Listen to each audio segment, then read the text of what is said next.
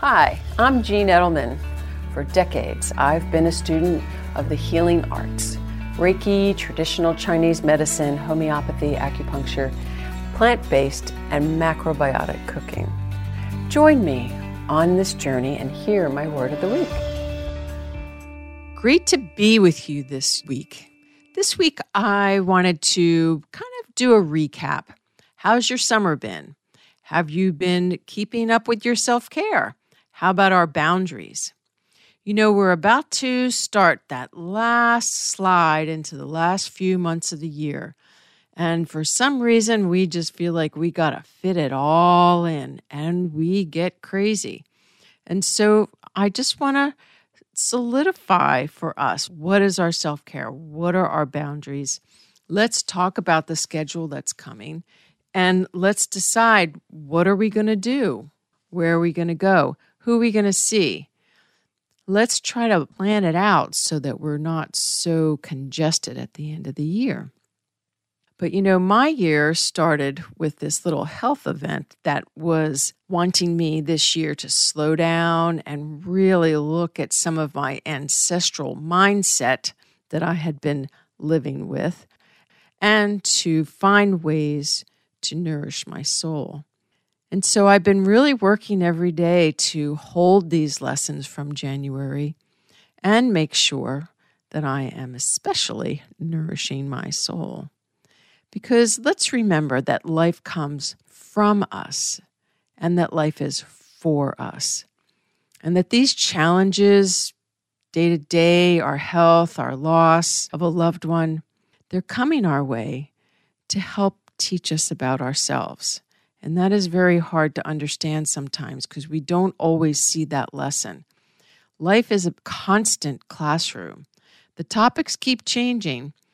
If we do find that the topic keeps coming back up, then we haven't learned our lesson, and it's time to pay attention. But we especially want to remember, as we're moving into this last part of the year, is our self-care. Are we holding on to it? Maybe we've added to it. Do we need to change anything? The best part is to remember to be fluid and to grow, because you know what? We're changing, we're growing, and so will our self-care. So maybe with the summer travel and our summer schedule, our routine definitely got out of whack. But let's try to get back to what makes us feel good. Are we missing anything? And let's make sure we get back on track. So this week, it's simple. My word of the week is self. The S is to see that we are beautiful souls on this planet. We all have special gifts. We cannot give if we are too tired and too depleted. And so we really want to make sure we're blocking time for ourselves, especially as we head into the end of the year. The E is for ease, to ease into our day. It is so much healthier to have a few minutes for ourselves before we start rushing around.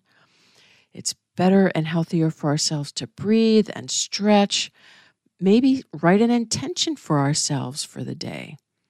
Let our body know that we are connected, we're tuned in, and we're listening.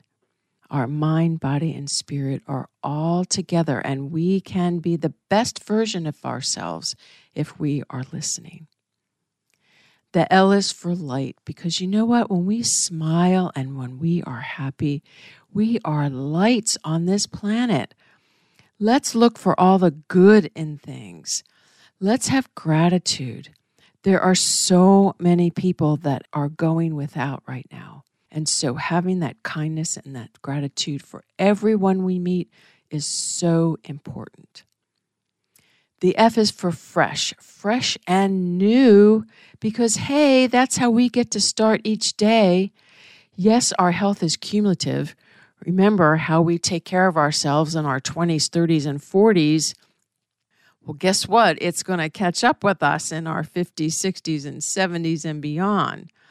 So we get to start new each day. It's wonderful. Let's start a new habit of health. Let's start a new, fresh way of thinking. And let's start a new, fresh direction in our life. We can do it. We can do it. Have a beautiful week, everyone. And remember that self-care, and remember yourself.